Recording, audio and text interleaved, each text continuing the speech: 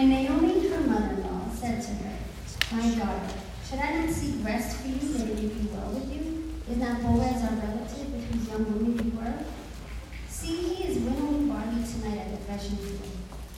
Wash therefore, and anoint yourself, and put on your cloak, and go down to the threshing floor. But do not make yourself known to the man until he has finished eating and drinking. But when he lies down, observe the place where he lies. Then go and uncover his feet and lie down, and he will tell you what to do." And she replied, "All that you say, I will do." So she went down to the threshing floor and did just as her mother-in-law had commanded her. And when Boaz had eaten and drunk, and his heart was merry, he went to lie down at the end of the heap of grain. Then she came softly and uncovered his feet and lay down. At midnight the man was startled and turned over, and behold, a woman lay at his feet. He said, "Who are you?" And she answered, "I am Ruth, your servant. Spread your wing over your servant, for you are your redeemer." And he said, "May you be blessed by the Lord, my daughter. You have made this last kindness greater than the first, and that you have not gone after young men, whether rich or poor. And now, my daughter, do not fear. I will do for you all that you ask, for all my fellow townsmen know that you are a worthy woman. And now it is true that I am a redeemer, yet there is a redeemer nearer than I. Remain tonight, and in the morning, if he will redeem you, good, let him do it. But if he is not willing to redeem you, then as the Lord lives, I will redeem you. Lie down until the morning." So she lay at his feet until the morning, but arose before one could recognize another. And he said, "Let it not be known that the woman came to the threshing floor." And he said, "Bring the garment you are wearing and hold it out." So she held it, and he measured out 6 measures of barley and put it on her. Then she went into the city. And when she came to her mother-in-law, she said, "How did you fare, my daughter?" Then she told her all that the man has done for her, saying, "These 6 measures of barley he gave to me, for he said to me, 'You must not go back empty-handed to your mother-in-law.'" She replied, "Wait, my daughter, until you learn how the matter turns out, for the man will not rest, but will settle the matter today." Morning, church.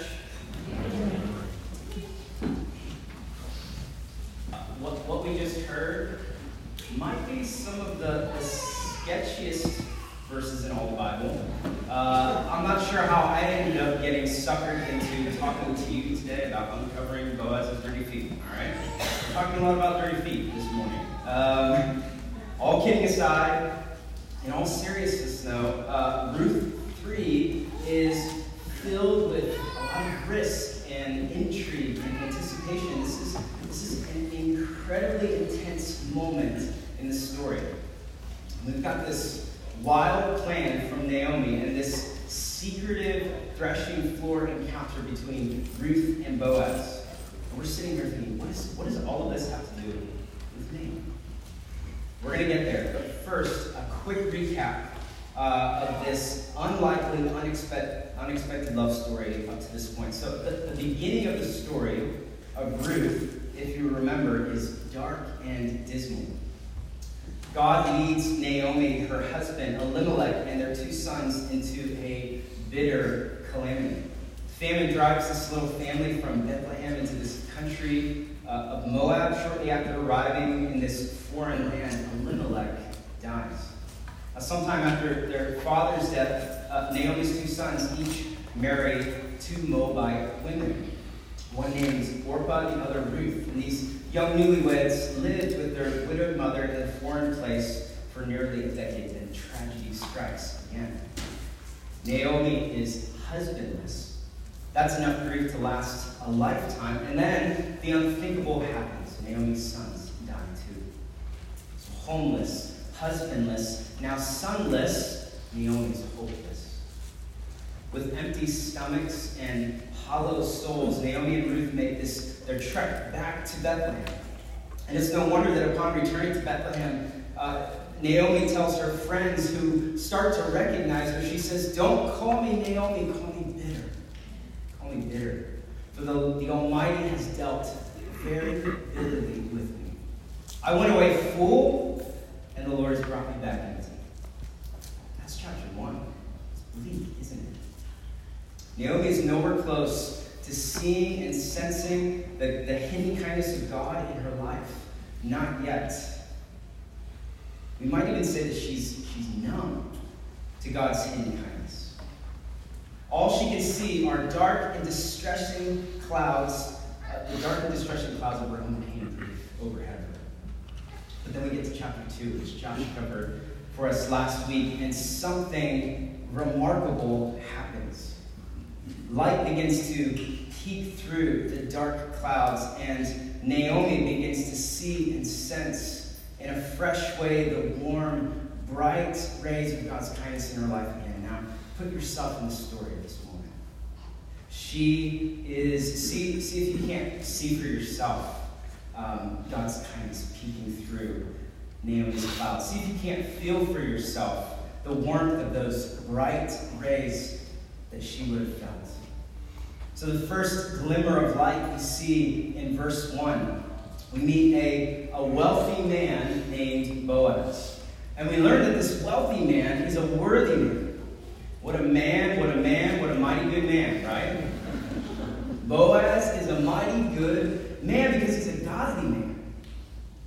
And as the story unfolds, we see and sense more and more of the warm, bright rays of God's veiled kindness. We see it and sense it in Ruth, who in the midst of all her pain and grief and insecurity is faithful to her mother-in-law. She clings to Ruth and cares for her. We see it in how God then mercifully leads Ruth to glean in no one else's field but Boaz.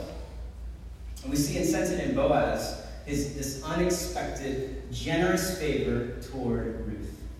Do you see it?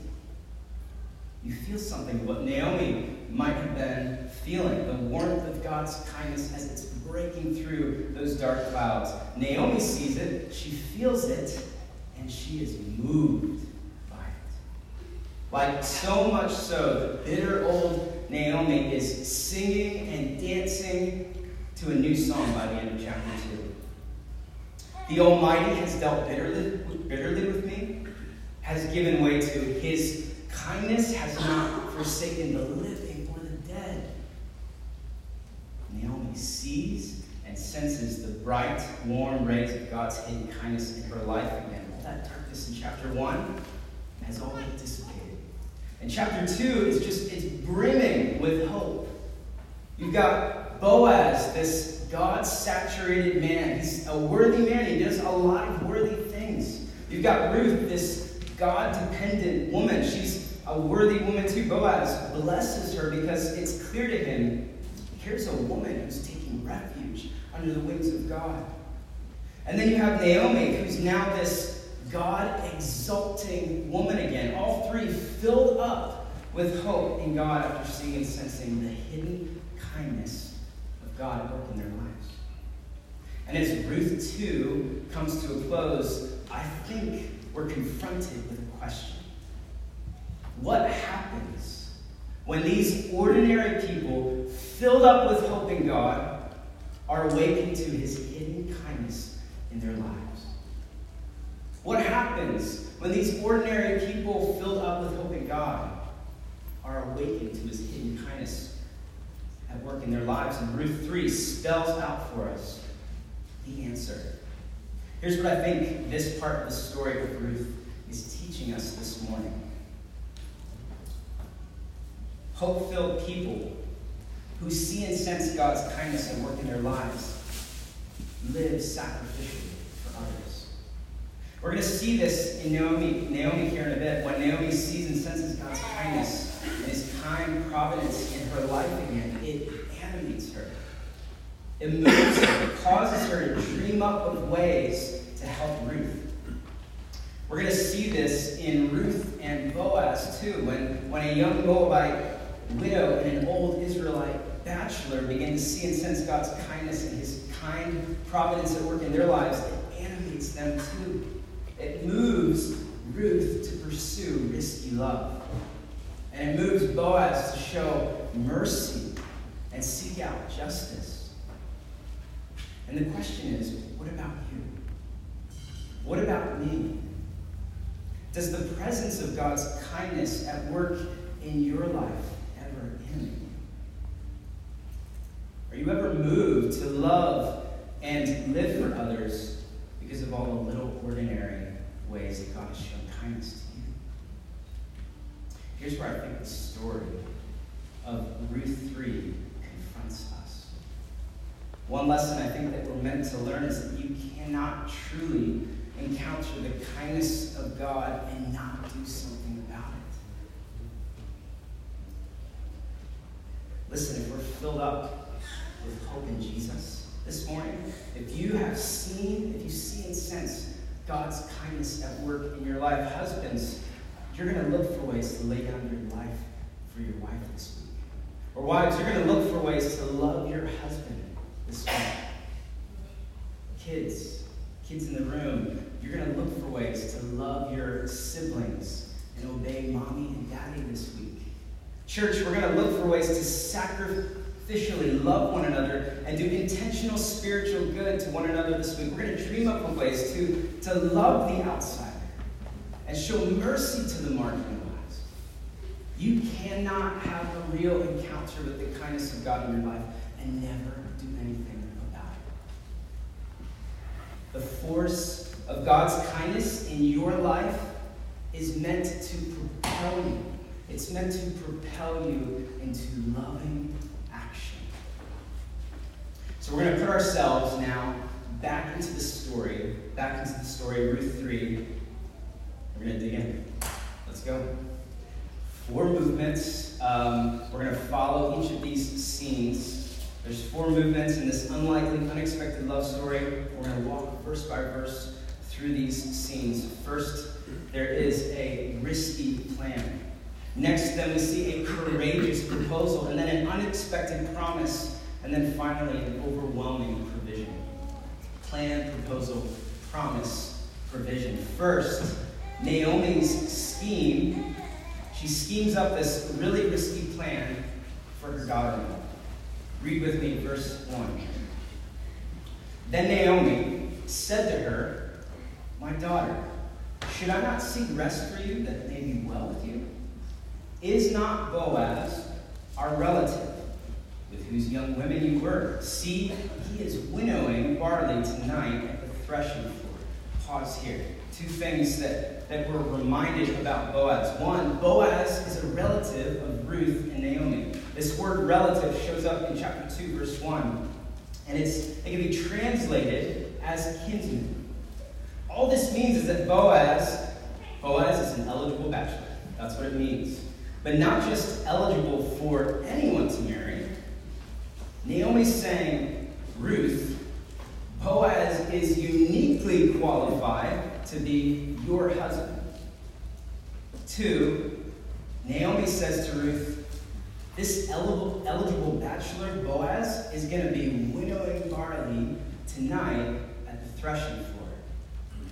And you see what would happen is after the barley had been harvested, they would take it to this secluded area, like on the side of a hill or something.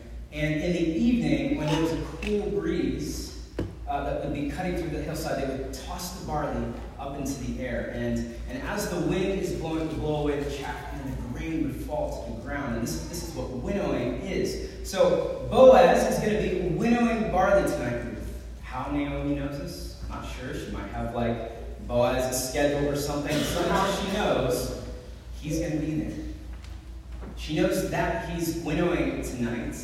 But the thing we don't want to miss is where Boaz is planning to winnow. Naomi says, this is all going to be going down on the threshing floor. Now, the threshing floor was not a safe place for women to be. This is where hookups took place. Before hookup culture was a thing, this is where hookups took place. If you were in Ruth's day, the threshing floor was known to be a place of sexual promiscuity and prostitution. This is no place for a God-fearing woman to be hanging around. Naomi's scheme is fraught with risk. And as I'm reading and rereading this story this past week as a dad, I'm putting myself in the story and I'm thinking, there is no way I'm sending my daughters into a situation like this. So why would Naomi? It's not that she doesn't know the danger. She knows. She knows it's risky, but she also knows who Boaz is. Boaz is a worthy man. That is his reputation in the land.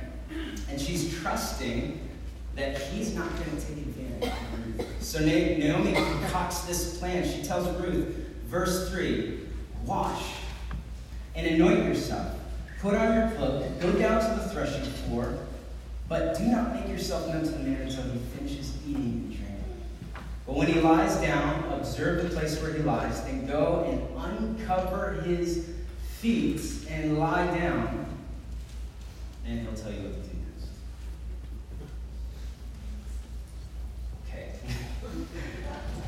Okay. Just imagine the moment between Naomi and Ruth, the two of them, right, kicking back in the living room or something, shooting the breeze, then interrupting this moment of silence or something. Naomi's like, she leans in, says, Ruth, my daughter, I want rest for you. I want you to be full. I want you to be happy. I want you to have a family. And I think Boaz would make a really good husband. So here's what I'm thinking. Ditch those old clothes that you're wearing. Wash yourself up. Put on some new clothes and some perfume, makeup. We're just thinking, all right, I can do that. Then things turn for the sheep. If you're reading this story back in Ruth's day, you'd be blushing big time at this next part. If you've got kids in the room next to you, as a parent, you're covering their ears with what comes next. Naomi keeps going. She's like, then make your way over to the threshing floor. Don't ask me how I know he's going to be there. I just do. Okay, he's going to be there. Make your way over to the threshing floor. Wait until he falls asleep. Then, wait for it, uncover his feet and lie down. Ruth is like, what is going on? 3 words in the Hebrew, all 3 packed with sexual overtones here. Uncover, feet, lie down. This is not something you just do with anyone. And you can just imagine Ruth asking Naomi, okay, all right, what happens when he wakes up? Like, what happens when Boaz wakes up? What do I do? And Naomi says, don't worry about it. He'll tell you what to do. If you are Ruth, what would you be saying to your mother-in-law right now? Like, if you're Ruth, what would you be saying? If it were me, if I were a woman, and Ruth, I'd be saying, like, Mom, I love you. This is crazy. This is crazy. But that is not what Ruth says. Look at verse 5. She says, all that you say, I will do.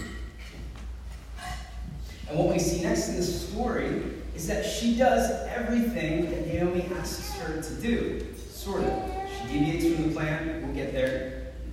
But before we do, there's a detail. There's a detail in all of this that the author doesn't want us to miss. Remember, Naomi is a hope-filled, God-exalting woman again. She's seen and she's sensed the hidden kindness of God in her life. Remember the question that we're confronted with in Ruth 3. What happens when these ordinary people, filled up with hope in God, are awakened to his hidden kindness at work in their lives? Well, for Naomi, the force of God's kindness in her life propels her to pursue one thing for Ruth. Do you see it there, back at verse 1? She says, my daughter, should I not seek rest for you, that it may be well with you? One word, rest. I want rest for you, Ruth. I want safety and security and care for you.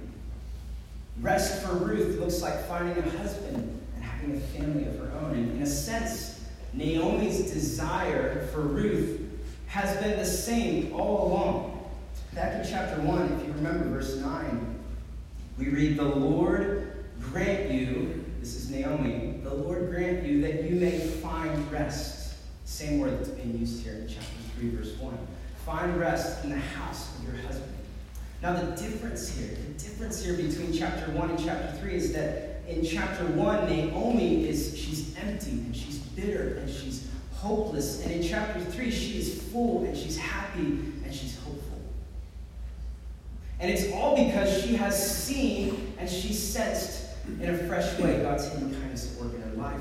So notice what's going on here in chapter 3. Naomi's not telling her daughter-in-law again, go find rest. She's actively playing a part in pursuing rest for Ruth. She dreams and schemes on Ruth's behalf. You see that there, the difference. Does the presence of God's kindness at work in your life, does it ever animate you in this way? Think about that and tuck it away. We're going to come back to this question. All right, so it's evening now. Ruth's all dressed up. She's heading down to the threshing floor, and then scene 2, Ruth's courageous proposal.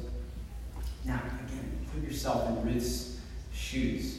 You're hiding out somewhere behind some rock or some crevice or something, and your eyes are locked in on Boaz, right? Locked in on Boaz. Tired after a long day of winnowing, you see Boaz, eats a good meal, drinks a glass of wine, then he heads off to bed. Your eyes still locked in on Boaz. Eventually, you notice that he falls asleep. And you're thinking to yourself, all right, okay, you're psyching yourself up. This is it. This is the moment. Your heart is beating a mile a minute. You quietly tiptoe your way over to Boaz. Then, verse 7, you actually do the unthinkable. You uncover this man's feet, and then you lie down next to him. Oh man, it's happening. It's happening. This is it. Boaz's naked, dirty feet are exposed. Ruth's just lying there, and you know she's not sleeping, right? Ruth is not sleeping at all. Her eyes have got to be locked in on Boaz. And then we get to verse 8. Look at verse 8.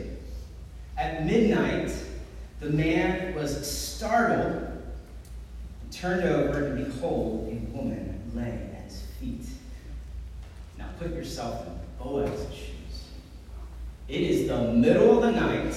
You are fast asleep. Something startles you, probably a cold breeze on your bare legs, right? And you turn over. And when you turn over, you see a woman. You see a woman at your feet. And 2 eyes staring right at you, right? 2 eyes staring right at you. I'm thinking just a few days ago, parents, you know the feeling of your kids come downstairs, you're fast asleep. Kids come downstairs, and you something's there. Someone is in the room. You don't hear a voice. I turn over, and I've got 2 eyes locked in on me. And it was, I can't remember if it was Ava or Jane, but that's a moment like this. He turns over, 2 eyes locked in on him. It's Ruth. What is going through your mind right now? Boaz, what is going through his mind? He asks next, who are you? We don't know, if it's who are you? Or if it's everyone's sleeping. Who are you? Who is this woman? This is where Ruth now deviates from the plan. Listen to her response. Verse 9. She says, I'm Ruth, your servant. Spread your wings over your servant, for you are a redeemer. Now there's something subtle and really special going on here that I don't want us to miss. If you remember back in chapter 2, verse 13, Ruth tells Boaz, she says, you have comforted me and spoken kindly to your servant, though I am not one of your servants. That word, servant, shows up again here in verse 9, but it's not the same word that Ruth uses to describe herself in chapter 2. When she says, I'm a servant, back in chapter 2, she's saying, I'm a slave. I'm one of your slaves. Like, you can't get any lower than this. But when she says, I'm your servant, in chapter 3, in so many words, she's saying, Boaz, I'm available. I'm available for marriage. This is a deeply personal and relational word. I'm Ruth, your servant. I'm available. Then she says, spread your wings over your servant, for I am a redeemer. Another, now not so subtle, but again, really special thing going on here that we need to see. Ruth is extremely calculated with her words. She says, Boaz, spread your wings over. This isn't the first time that we've heard language like this. But turn back to chapter 2 with me. Chapter 2, verse 12. This is Boaz speaking to Ruth. He says, the Lord repay you for what you have done, and a full reward be given to you by the Lord, the God of Israel, under whose wings you have come to take refuge. She's using Boaz's words on Boaz. Here's what I think is going on here.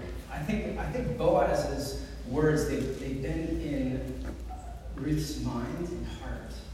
Not in a romantic way or anything like that. There's no romance in chapter 2. But then we get to this midnight moment on the threshing floor, and things are different. When Ruth says to Boaz, spread your wings over me, she's saying, remember when you said all those really nice things about finding my protection and my safety and my provision in God? Well, Boaz, I want you to become part of that in my life in a big way. I want you to pursue me in marriage. This is an unlikely, unexpected love story. And this right here, this is a risky and courageous proposal. Ruth, remember, she's a foreigner. Ruth's a foreigner. She's young, poor, and barren, a Moabite woman. She brings absolutely nothing to the table. No status, no wealth, no offspring, nothing.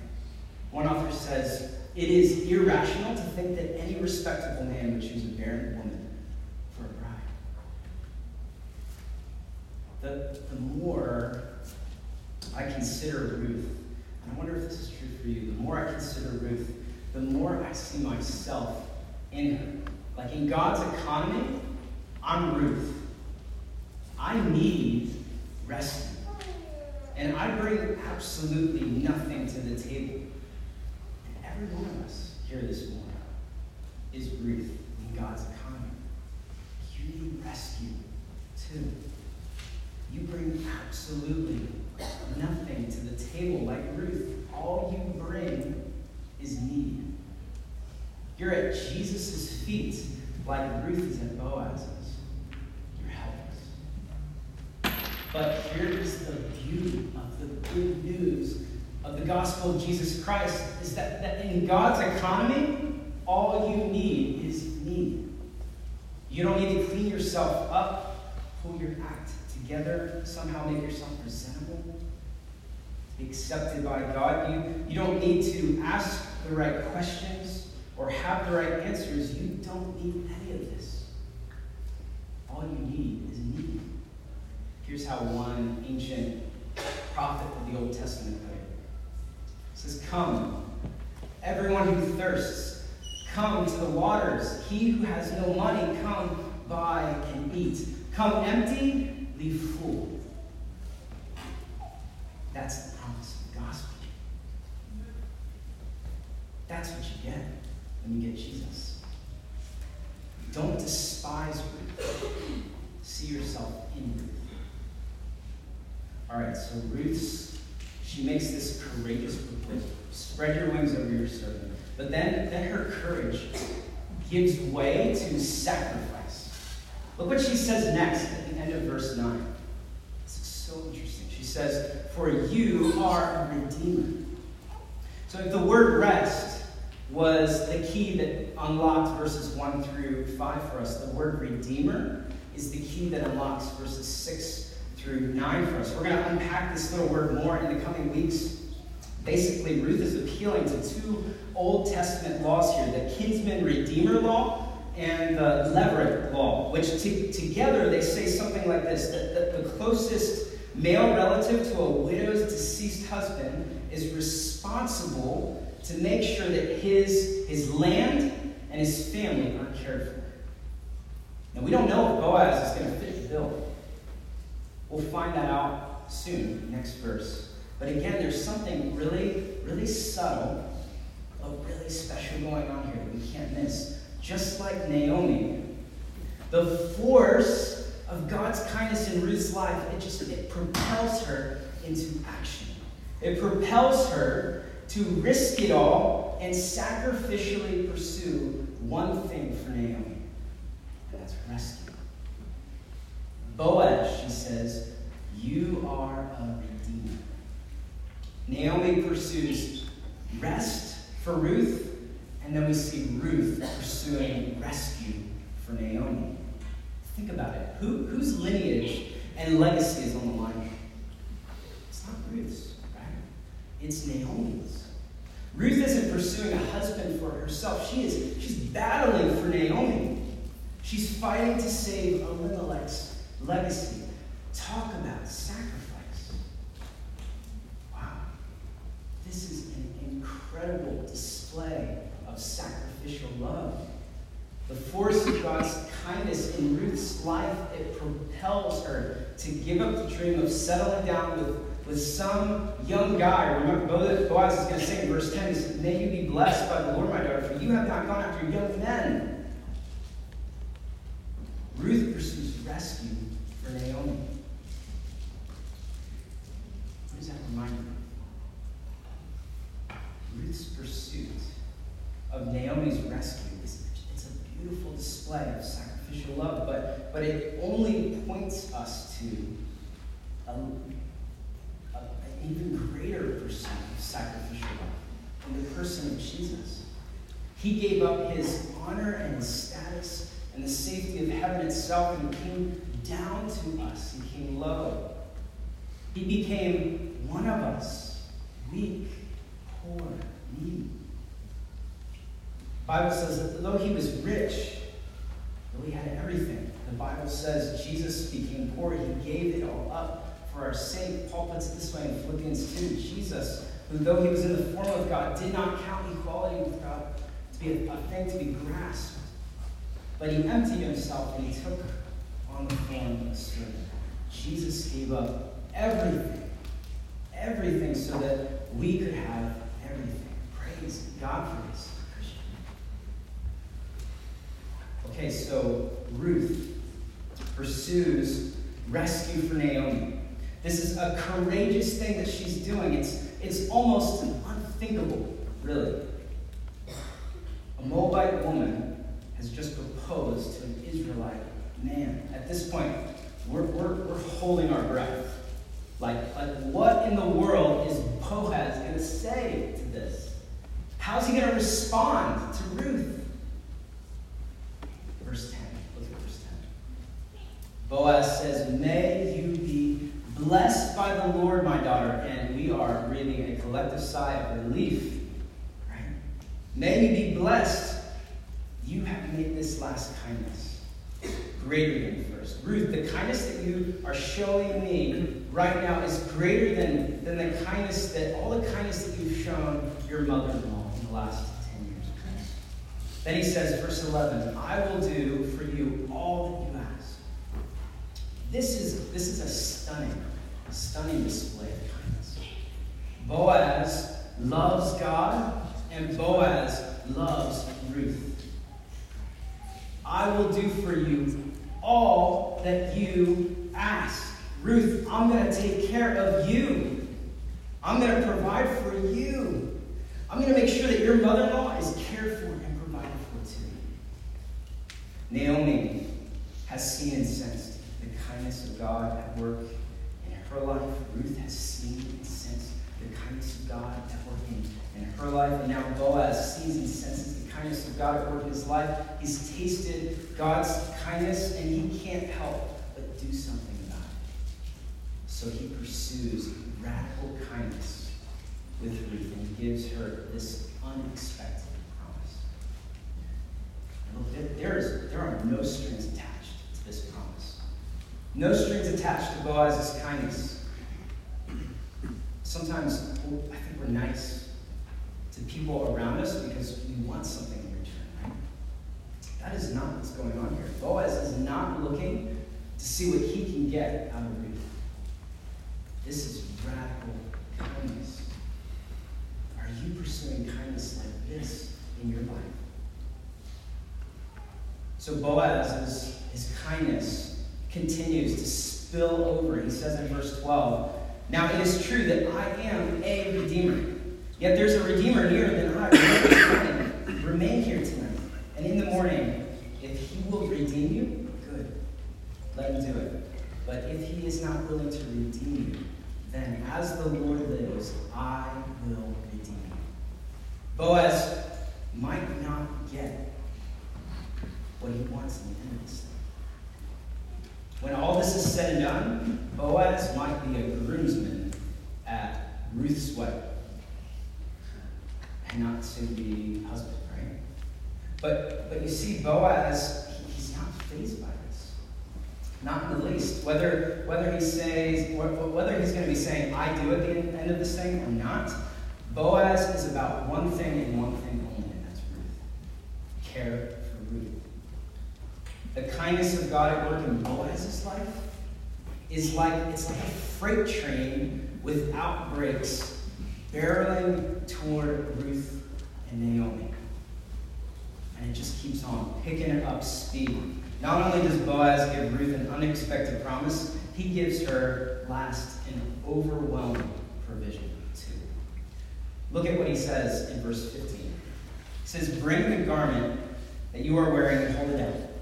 So she held it out, and he measured out 6 measures of barley and put it on her. That's something like 60 to 90 pounds of barley, like the most barley she has ever gotten from this barley dude, from this barley field.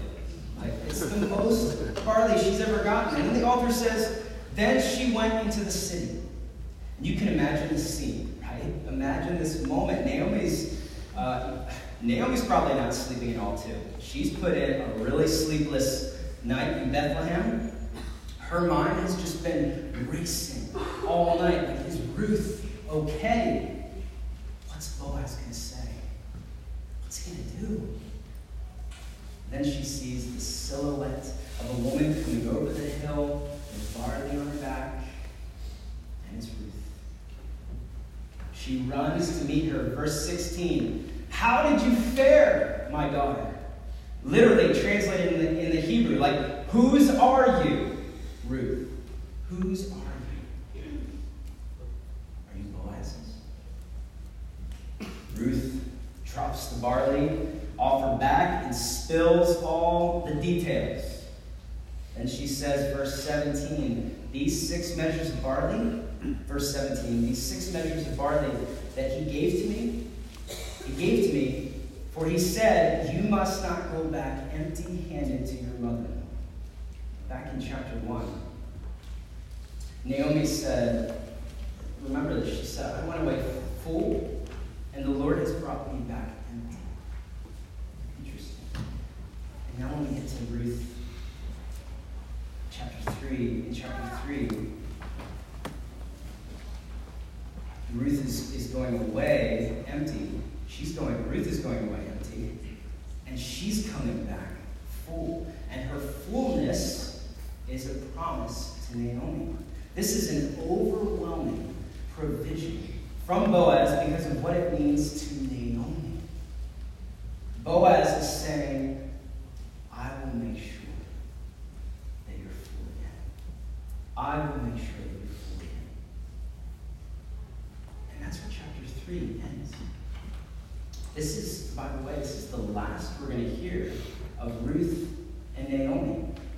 And we're just left waiting anticipating, wondering what is going to happen next. And we're going to have to keep waiting and see. We know how the story goes because we have the story, but we're going to have to wait. Verse 18, Naomi says, "Wait, my daughter, until you learn how the matter turns out, for the man will not rest, but will settle the matter today." And so we wait. But in our waiting, and before we wrap, just two really quick points of application. One, Ruth's story is our story.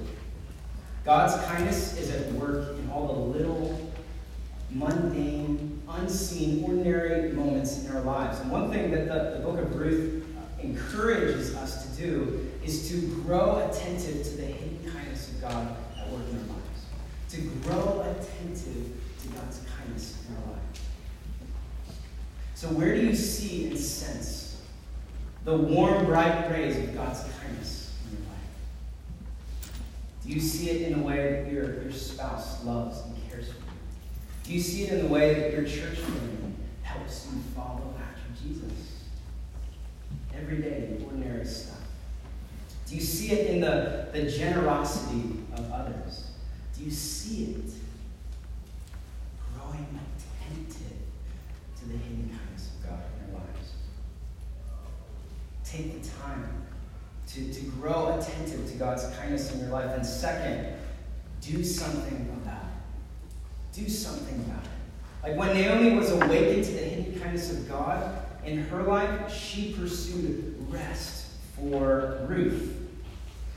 And when Ruth was awakened to the hidden kindness of God in her life, she pursues rescue for Naomi. And then when Boaz was awakened to the hidden kindness of God in his life, he pursues radical kindness and sacrificial love for Ruth and for Naomi. Have you been awakened to the kindness of God at work in your life? If so, what are you doing about it? What am I doing about it? Let me encourage you to start small. Start with those who are nearest to you, your spouse, your kids, church family, your friends, coworkers. But don't just start small. Dream big, too. Dream up of ways that you can sacrifice your time and your energy and your things to bless those around you. Dream up of ways to love and serve those around you, ways that will be costly to you. Dream up of ways that you can pursue the outsider and love those on the margin. Dream big, and then go do something about it. Hope-filled people who see and sense God's kindness at work in their lives, they live sacrificially for others. And listen, we need so much help and grace to do this. We need grace to do this. And so we need to ask God often. We need to come to the Lord often and ask Him to help us pursue this together. So let's go to the Lord now, and we'll pray together, and we'll ask Him to give us the grace to do this. Let's pray.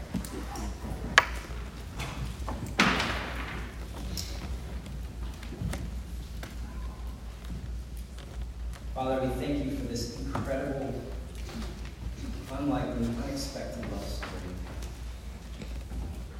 We thank you for your hidden kindness at work in our lives. And we pray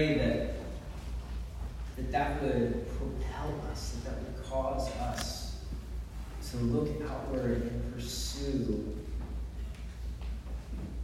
radical and risky kindness and love with one another. Would you give us the grace to do these things?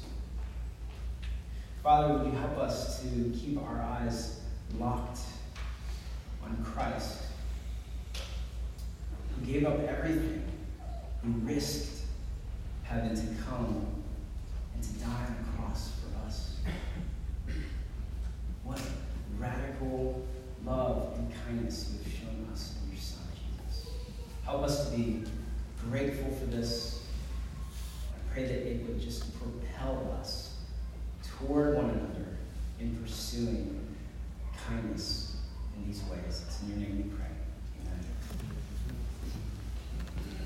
So one of the visible signs that God has given us of his kindness is right here at this table. It's a visible reminder to us of how deep the love and kindness of God runs. His kindness, it didn't just stop at a name.